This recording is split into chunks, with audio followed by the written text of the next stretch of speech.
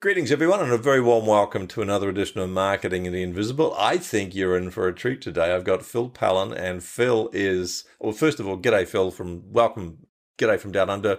Whereabouts are you hanging out? Because I believe you are a man of many cities. That is always the question. No one asks me how I am. They ask me where I am. Today I'm in Lisbon, Portugal. And where else do you inhabit? Florida somewhere? Yeah, I'm Canadian, but based in the US, right. But I've been digitally nomading for over 5 years, well before the pandemic. So this is what I'm used to. Sounds like fun, pandemics aside. For those of you who don't know Phil, his stuff is freaking awesome. I had a look at his website. I was blown away. He's a personal branding expert. He's a keynote speaker. His non-conventional approach, and you just got to go to his website, folks, and have a look at it. We'll give the URL in a moment. But his non-conventional approach to digital marketing and talent for social media just sets him apart. He's built a global audience. We're fortunate to have him on the show. Phil, thank you again for being here.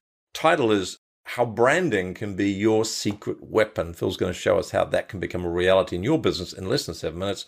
Phil, our time starts now, sir. Question number 1, who is your ideal client? Sure. I appreciate that amazing intro. My ideal client is a busy working professional.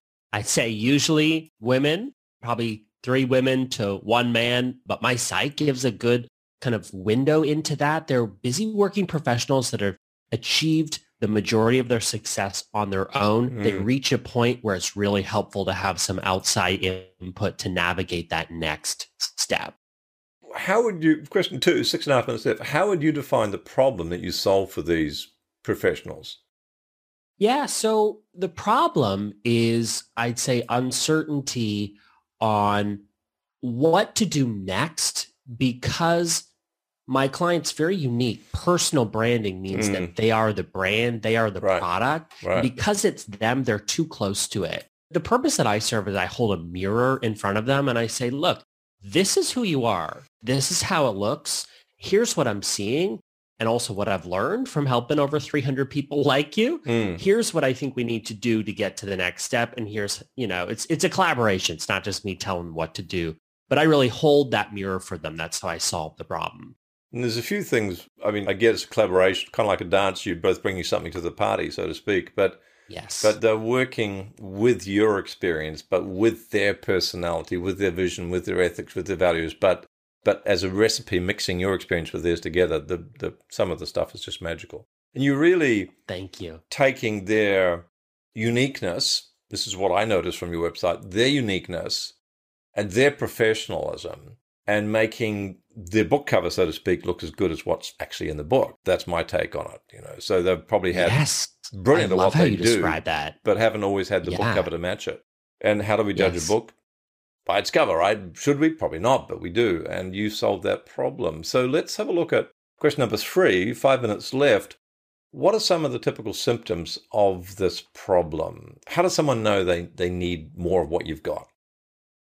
Oh, sure. I'm going to piggyback off of what you just said. And I think the symptom, the most typical symptom is an awareness that they've evolved as a business owner, as a professional in real life, but that evolution has not happened online. Someone will go to their website and it doesn't quite communicate all of the exciting things that are happening now. I'm a big believer that personal branding really is the art of achieving consistency between who you are and how you show up online or, in person, and making sure that evolution happens online. Absolutely. That's a symptom. Are you quite fussy about who you take on as a client? Yes. I know that's not on the list of questions I gave you, but I just imagine, just looking at your work, it looks to me like you're taking on people that you feel are genuinely going to be a fit.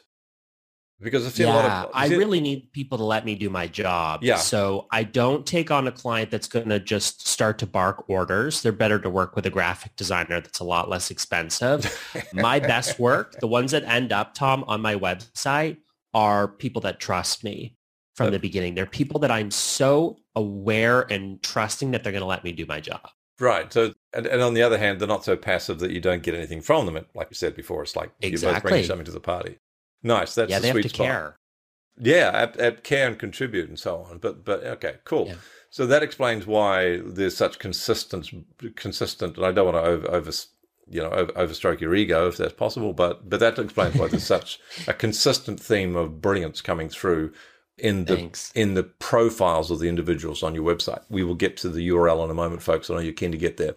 What would you say, Phil, question number 4, and we've got 3 minutes left. What would you say is one or two of the common mistakes that people make when they're wanting to solve the personal branding challenge?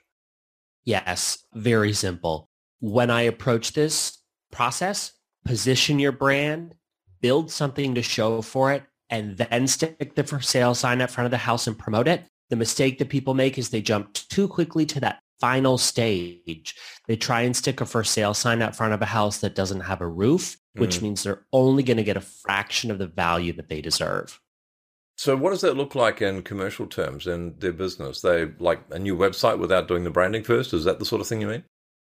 Absolutely. Yeah, right. It could be not really going through the thorough process of positioning their brand, really being aware of what is something I love to do and how am I positioning it to appeal to what people need, right through all the visual components, photography, color, typography, all of that. You know, sticking old photos. It's like putting old wrapping paper on a new gift. Right. So really my process is very thorough and set so that we get that end product. Streamlined. Thank you for that. Question 5, 90 seconds left, so I better shut up.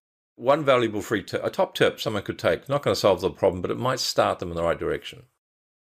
Sure. I'm going to reiterate the process that people should follow regardless of industry.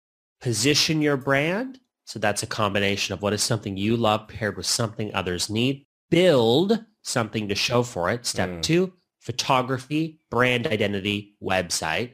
Finally, promote. Stick a for sale sign up for that house. That's social media, content strategy, SEO, outline. Anything you do to get in front of the right people. Excellent outline. Thank you. So let's help folks with this. I'm going to answer question number 6 for the sake of time. A valuable free resource to folks to help you with all of that. Go to philpallen, PALLEN.co/freebies. There is pages of amazing stuff to help you on your way there. Phil, last question, sir. 34 seconds left. What's the one question I should have asked you but didn't?